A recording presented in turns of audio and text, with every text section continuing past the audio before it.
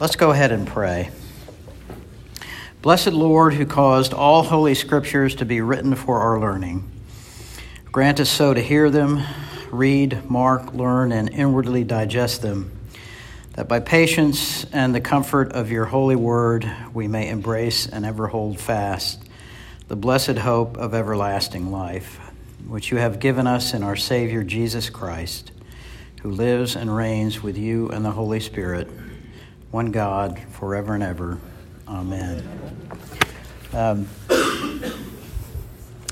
Well, in case you didn't know, we are continuing in our study of Ecclesiastes. Ecclesiastes is the parable of the unjust servant, or the parable of the dishonest servant, for the whole Old Testament. It's one of those books like, what is that about? What am I supposed to make of this? And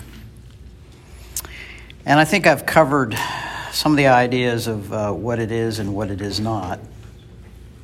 And I'm going to do a little bit more about that today, but then we will also move on.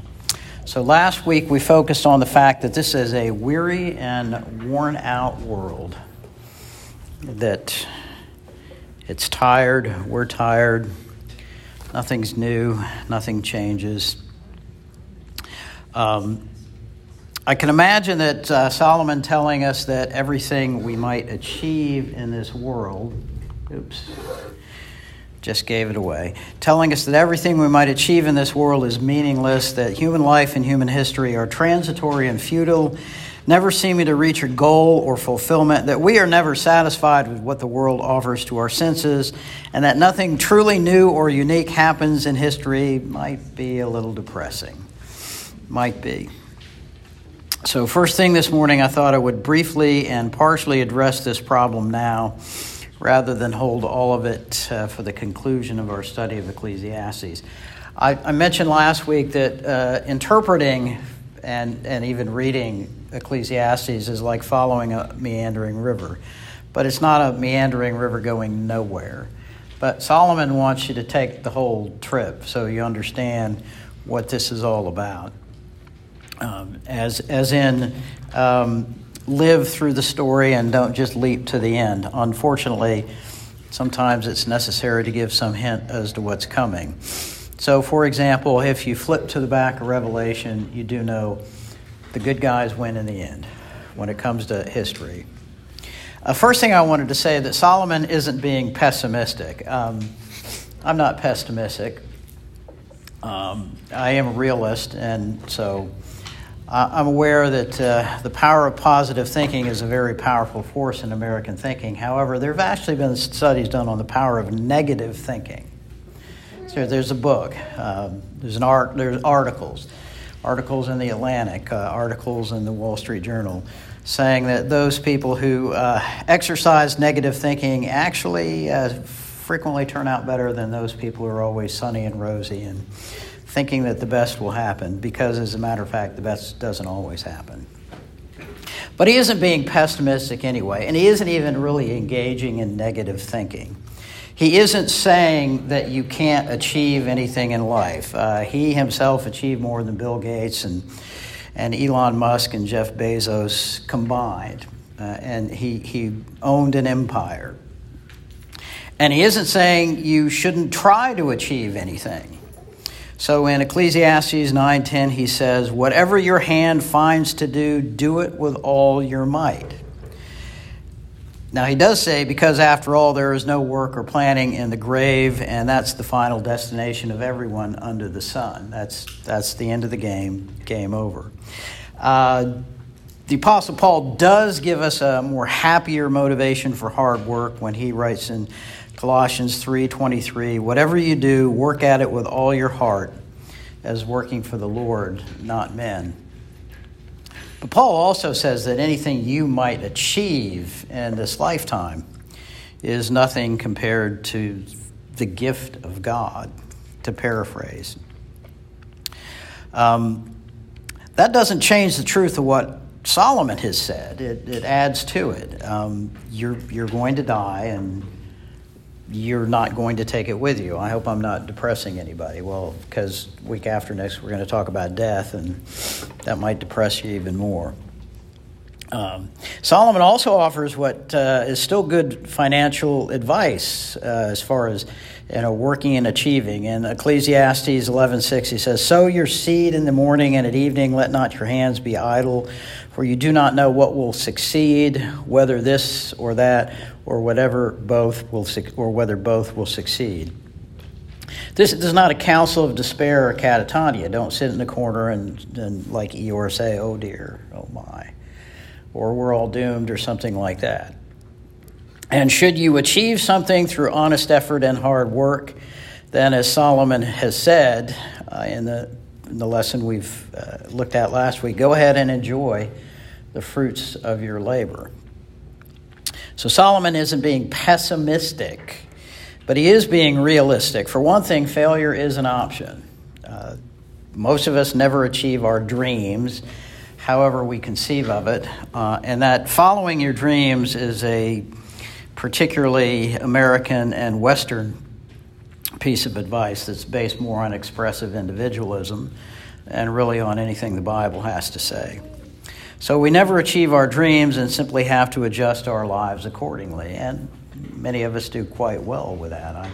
I did not become what I had anticipated, but I became something. I didn't sit down and say, well, I didn't get what I want, so I'm just going to quit the game and go home. And just because you don't live out your dreams doesn't mean you can't enjoy life. Most of the enjoyable experience we have in life has as much or more to do with who we do it with than with what we have or what we're doing. Elsewhere in Proverbs 15:17, as a matter of fact, Solomon says, "Better a meal of vegetables where there is love than a fattened calf with hatred." So something simple done with people you love is much more joyful than something elaborate or luxurious that you do with some people you can't stand to be around. True joy only comes with contentment, not with always striving to have more and better.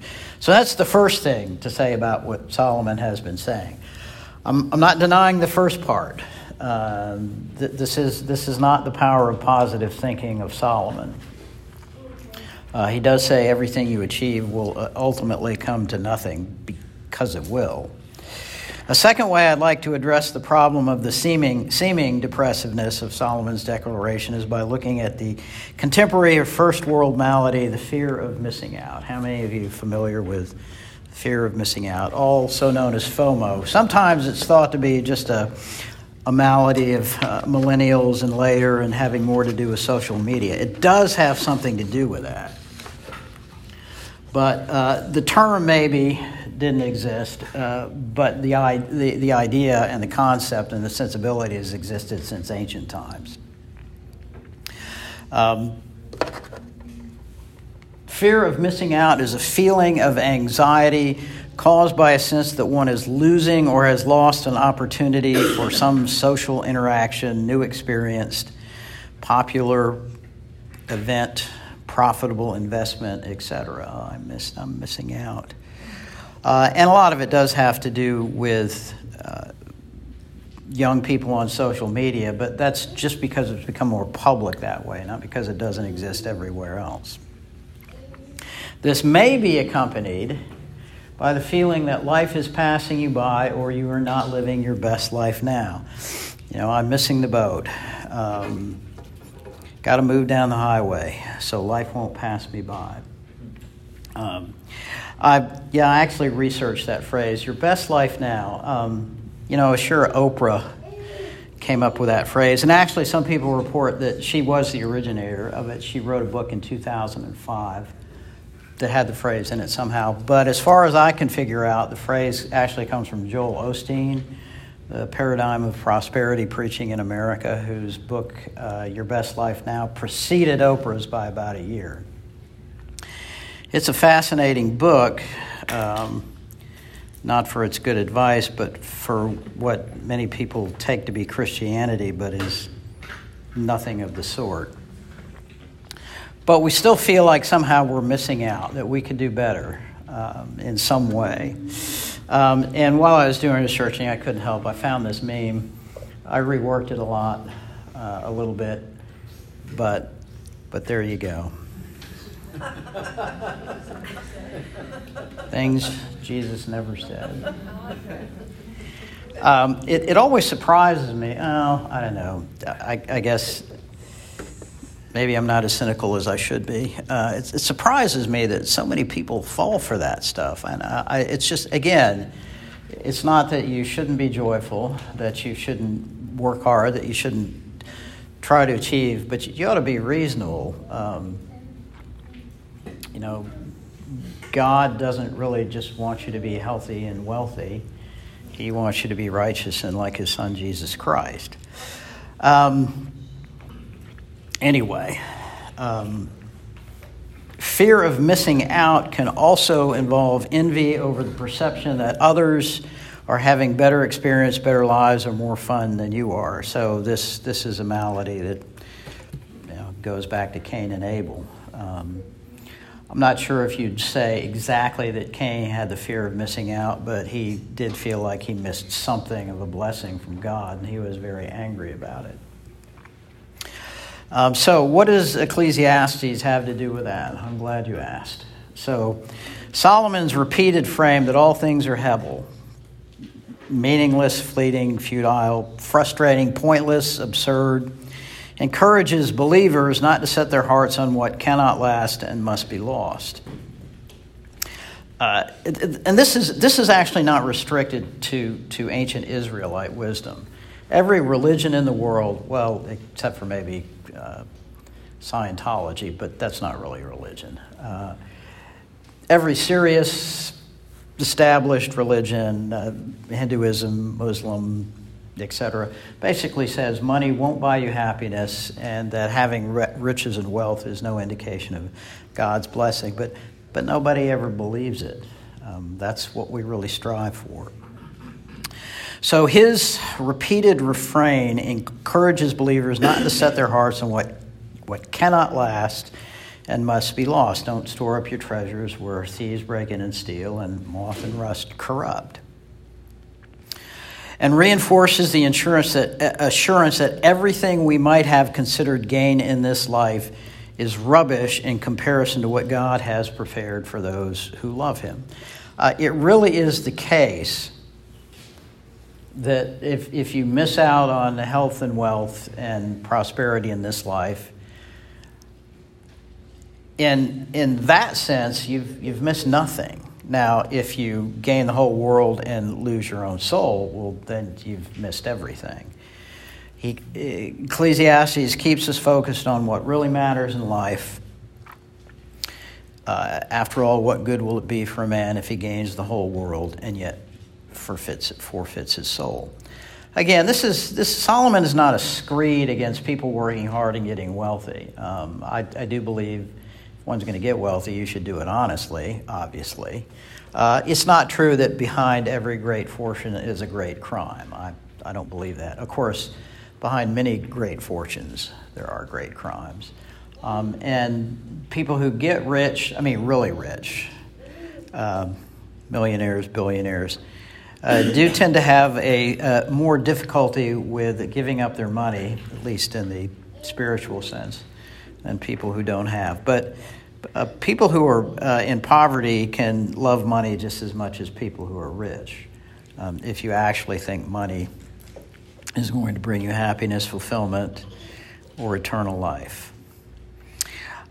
There's actually a transition at this point, so I was going to ask at this point if anybody has any questions. That's really about last week's lesson, because again, Solomon is going to keep this up. He's not going to let up. He's going to keep telling you that everything is Hebel, and you say, "Well, what? No, that's Hebel." But what? Wait, no, that's Hebel. It's all Hebel. Everything you do in this life, for the wrong reasons especially, is going to be Hebel. But I did want to point out that he's not saying certain things that we sometimes think he might say. He's saying, don't work. He's not saying don't enjoy life. He's saying don't expect what it's not going to give and pursue it like it's going to give it. Anybody have any questions or comments about that? Yes, Miguel. Yeah, I had two kind of questions about this whole FOMO thing. You mentioned one that this idea that goes as far back as Cain and Abel. Is it also something that happens in the garden with regards to the fall? Well, I hadn't thought about that. So Miguel wants to know if fear of missing out goes all the way back to Adam and Eve's temptation in the fall. So Satan says, look, God's telling you just to do what he says, but you're missing out on this. So that's quite possible. Certainly, fear of missing out can be allied to sin. It can result in envy, certainly results in anxiety. And excessive anxiety, I think, is sinful. We do it anyway, but I'm not trying to be judgmental here. So yeah, in a sense, Satan told Eve, yes, you're missing out. God is holding you back. You're missing this opportunity. You're not living your best life now. So yeah, that good point. And your second question was? Yeah, my other one, maybe this is too big. You can put a pin in it if you'd like to. Is it feels like there's like an individualistic FOMO, like I would be missing out, like I would fear missing out on things my friends are doing. But it also feels like, is there a kind of a cultural or institutional FOMO that happens, or fear of missing out that also happens with like regards to, like, I know about a lot of Christians who long for what church life was like 100 years ago, or nostalgia, or yes, fear of having already missed out and we'd like to have that back, or group FOMO. I haven't done any research on that, but group FOMO, I'm not a psychologist. Yeah, that's possible, but in some sense, like I'm an Anglican because I think one of the reasons, because I think a lot of other churches are out of touch with their history. It's like Christianity started last week, and we're doing it this way now, and this is the way we're doing it. Doesn't matter what everybody else did before. I've always had a problem with that. So I can't really fully answer your question because, like I say, I don't know. But so could you give an example of group FOMO in church? Well, I mean, the kind of, almost like like you see this when you see all the people, like if you go into a Christian fiction section and it's almost all Amish romance novels. Oh, yeah, okay. Like the kind of longing. It's a thing. Yeah. It's a very weird thing, but it dominates that section of. Yeah, I know what you want. I'm aware of the sub genre of Amish romance, Christian Amish romance. I'm not sure we would call that fear of missing out. We might call it fear of having missed out, or nostalgia. Nostalgia can be sinful too if you dwell on it. Just because it's sort of the same kind of thing though, because you're longing for a thing that's actually never existed. You're longing for a thing that's never existed. I like that phrase, but okay, yeah. I mean, it's not really a whole lot more helpful or practical than FOMO is. Right. It is kind of imaginative. But we can do that on an individual basis. I long for things to have back that I never actually had.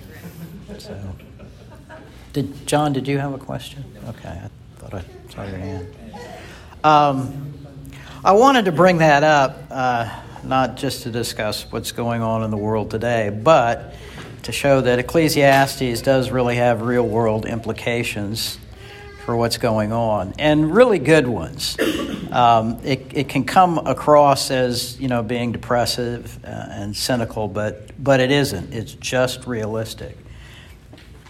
Everything you do really can't buy you happiness. In that case, why are so many rich people unhappy?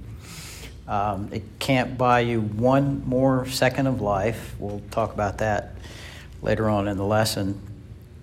And it certainly can't buy you eternal life. So, let's now continue with the wrecking ball that Solomon swings at our fondest wishes and dreams. So last week we talked about this is a weary and worn out world. This week we'll talk about we're captive on the carousel of time. And those of you who know, I'm stealing that from a Joni Mitchell song, The Circle Game. And her song, does anybody know that song? Okay.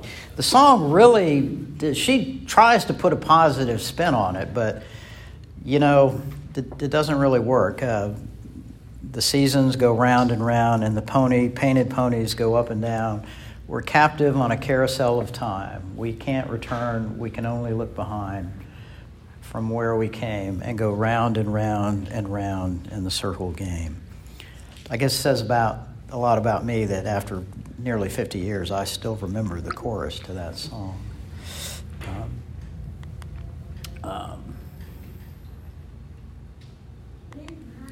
Oops. Okay, let me go ahead and read. Actually, let me back up a little bit. Let me go ahead and read the verses we're going to investigate. I'll read them all right away. Again, it's a meandering river. So this idea of being captive to time is spread throughout the book. This is probably, this is one of the most well-known and I guess best beloved passages in Ecclesiastes, chapter 3, 1 through 10. There is a time for everything and a season for every activity under heaven. And if I start singing that bird song, just stop me. A time to be born and a time to die, a time to plant and a time to uproot, a time to kill and a time to heal, a time to tear down and a time to build, a time to weep and a time to laugh, a time to mourn and a time to dance, a time to scatter stones and a time to gather them, a time to embrace and a time to refrain, a time to search and a time to give up, a time to keep and a time to sow, a time to keep and a time to throw away, a time to tear and a time to mend, a time to be silent and a time to speak, a time to love and a time to hate, a time for war and a time for peace. What does the worker gain from his toil?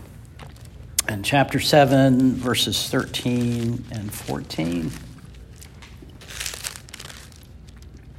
Consider what God has done. Who can straighten what he has made crooked? When times are good, be happy. But when times are bad, consider. God has made the one as well as the other. Therefore, a man cannot discover anything about his future. And chapter 9, verses 11 and 12. I have seen something else under the sun. The race is not to the swift, or the battle to the strong, nor does food come to the wise, or wealth to the brilliant, or favor to the learned. But time and chance happen to them all. Moreover, no man knows when his hour will come. As fish are caught in a cruel net, or birds are taken into snare, so men are trapped by evil times that fall unexpectedly upon them. Let's see.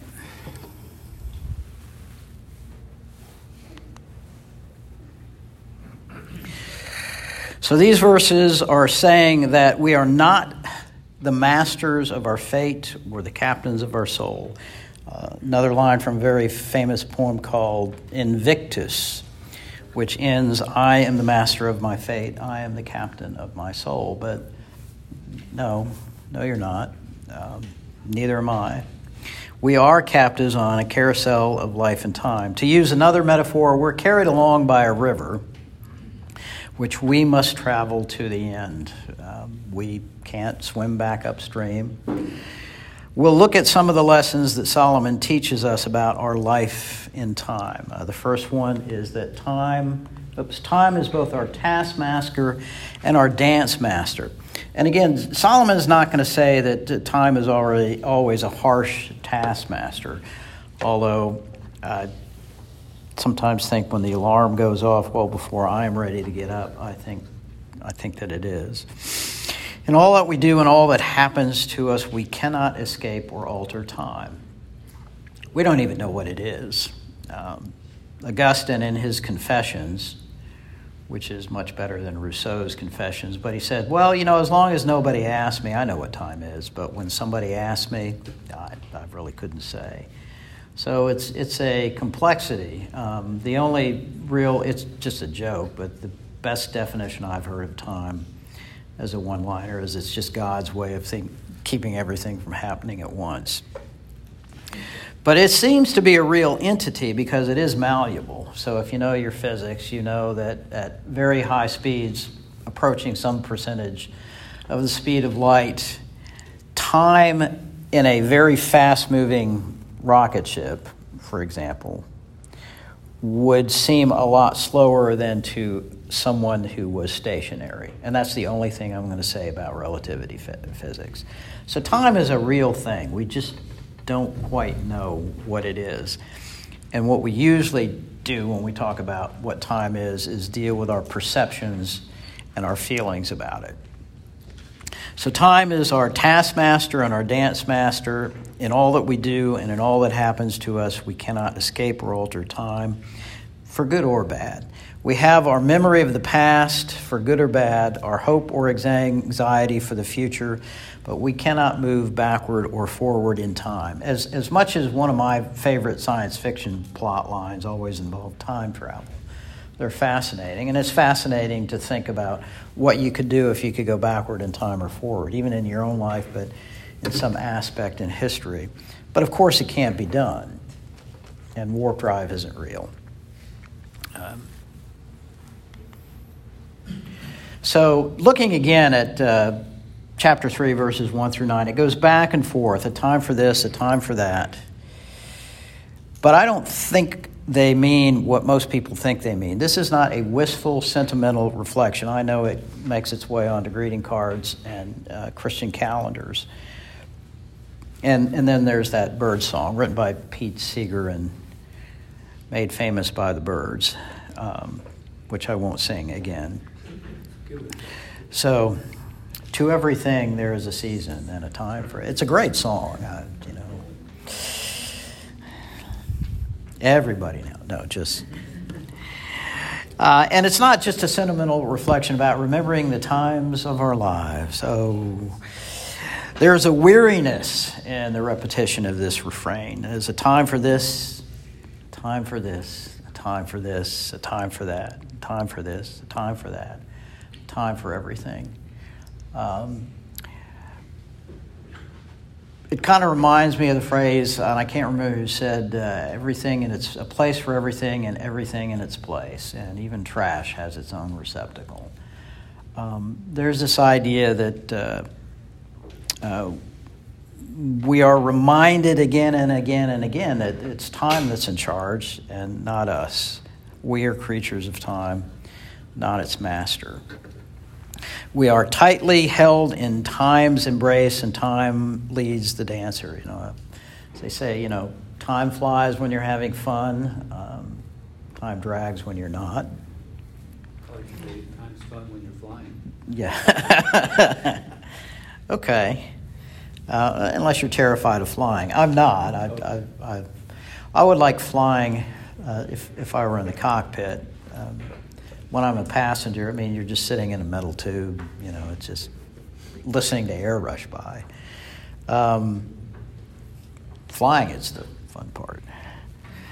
In the movement of time, we have limited control in the way the events of our lives move back and forth between good and bad, unpleasant and unpleasant, joyful and tragic, even for people who seem to have mastered the world.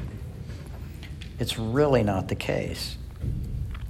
We can't have one and not the other. We can't have the good without the bad. We can't have the joyful without the tragic.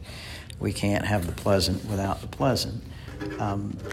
In the book study, I think it's this week's lesson, we're going to learn that Freud is a hedonist and a sexual hedonist, and he tries to make it into a whole worldview. And the whole reason and purpose for human beings is to maximize pleasure and eliminate pain. Now, I'm not for seeking out pain, just so you know. But as a matter of fact, pain is part of life.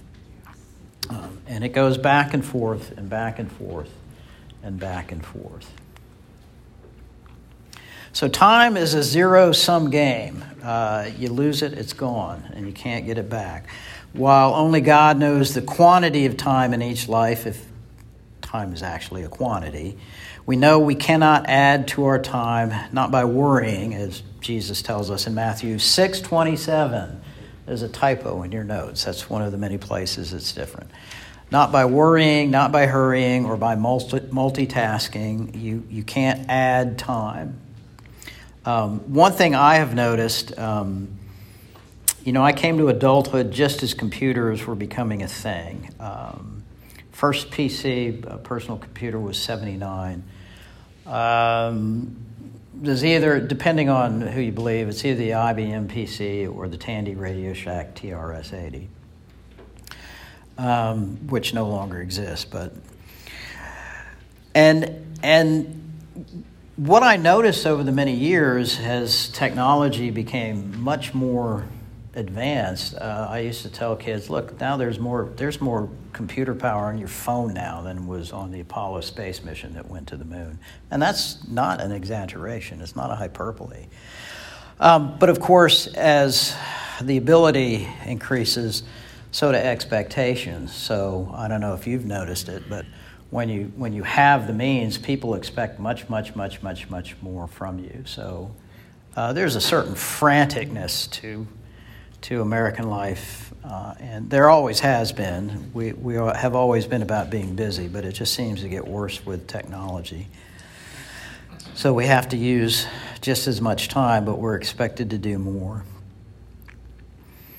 Time lost can never be regained. We cannot see the future or plan for every contingency. Looking at 9, 11, 12 again. I have seen something else under the sun. The race is not to the swift. For every American Idol, there's 1,000 Idol wannabes who failed. I watched American Idol a few times, like a long time ago, and I used to avoid the early stages because they deliberately had people on who should have been told by somebody they had absolutely no talent whatsoever. And they did it to get ratings. It was embarrassing. They were allowing people to embarrass themselves because they didn't know. And, of course, it gave Simon Cowell an opportunity to... But then there were people who were really very talented, but they still didn't win. I can remember maybe 2 Idol winners also, even if you do win. Like they say, if you win the rat race, you're still a rat. The race is not to the swift or the battle to the strong, nor does food come to the wise, or wealth to the brilliant, or favor to the learned. Why not? Because time and chance happen to them all. Moreover, no man knows when his hour will come. His hour of what? Well, his hour of death. As fish are caught in a cruel net, or birds are taken in a snare, so men are trapped by evil times that fall unexpectedly upon them.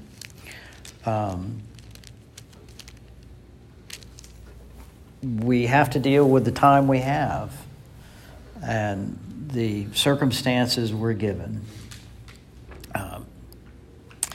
We can't see or plan for every contingency. Time, chance, and circumstance often catch us unaware and unprepared for good or bad. Sometimes good things do happen unexpectedly. It is true that not a sparrow falls apart from God's will, and knowing that is a comfort. But God does not give us a detailed personal itinerary of our future. God does love you, and He has a wonderful plan for your life, but He isn't going to tell you exactly how that's going to work out. We don't have a detailed personal itinerary where we will go and what will happen to us. Life happens. Time and chance are real. Now, that's more than, stuff happens and then you die. That's true.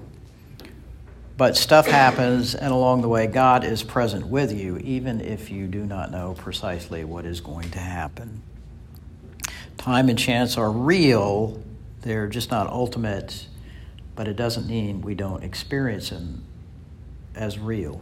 This gets really complicated when you think about human will, God's sovereignty, God's complete knowledge of the future, and things like that. But Solomon isn't really going to talk about that, so I'm not going to delve into it either. But time and chance on our level under the sun are really real. Things happen to us. God may know exactly how things are going to work out. We don't. He doesn't tell us, to put it in a simplistic way. How much time do we have? It's 11:39. Okay. I just got a little bit left. So our lives cycle through repetitive rounds of personal experience and social routine. No level of achievement or pleasure can lift us from the plane of temporal existence that begins with birth and ends with death. Try it sometime.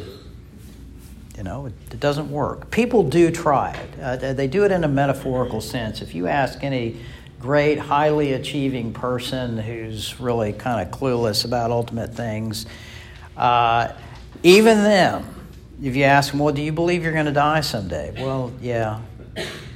But sometimes deep down, we want to deny it to ourselves, that somehow or another we can lift ourselves above this plane of birth and death. We may enjoy life when we can, but life's pleasures are always fleeting. And don't even dwell on that, dwelling on the ephemerality of, I had a nice cup of coffee this morning, but it's gone. Actually, it's not gone. The last little bit of stuff that's getting cold is in my thermos in the car. But I find joy and pleasure in the small things, but then they're gone. We sense we are meant for more, and we long for what lasts, but under the sun, we are not made for eternity. Not yet. And that will be the subject of next week's lesson. Anybody have any questions? What kind of questions might you have? Anne? Well, so was Jesus stressed? Boy, that's a question, isn't it? So let's psychoanalyze Jesus from a 2,000-year difference. Was he stressed? Sure, he sweat, like whether it was actual blood, like hematidrosis it's called, or whether we're talking about big drops that might have been like blood, when he was praying in the garden. Was he stressed? Yes. The only thing I can say is, well, however Jesus felt, he never sinned. We do know that. So he had a mission in life. I think every believer, I think everybody, but particularly every believer has a mission in life. It might be one of my favorite lines from one of my favorite movies, Chariots of Fire. A guy says you can praise the Lord by peeling a spud if you can peel it to perfection. And so I think one of the, just so you know, I don't think it's sexist, but I think one of the most important jobs in the universe is being a good mother and a good father closely after that. So, that's a calling. Being a good teacher, being a good plumber, being a good anything. Being an upstanding citizen is a calling. Now, within the general calling that every Christian has, there are more specific callings to what we call ministry, but all Christians are called to minister. So, Jesus had a very specific 3-year calling. Was he stressed? Sure. Did he suffer anxiety from doubting whether God was actually with him? No. There's always that cry of forsakenness on the cross, my God, why have you forsaken me? But many Christians and many pastors forget that's the beginning of Psalm 23. The end says God has not forsaken him. read the whole psalm.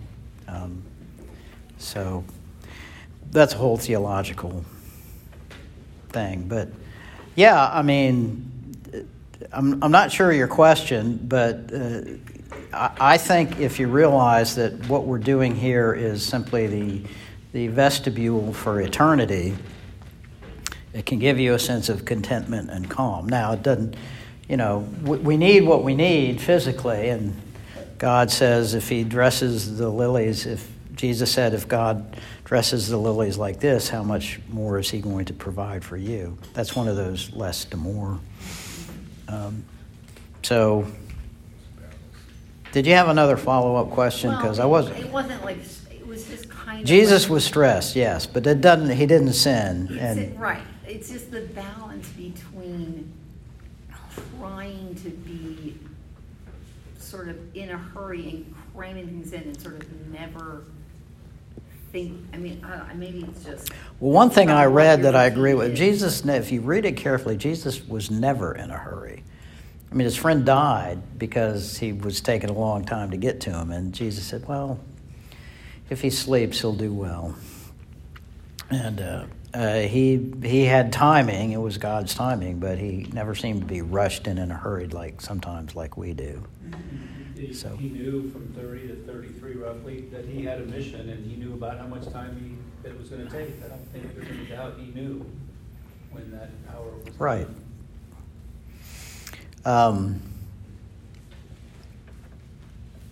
Did that help any? Well, I mean, I guess I'm just trying to make it, I'm not really expressing it well, so that's all right. I just, it's like God rested, and told us that he rested after he created the world.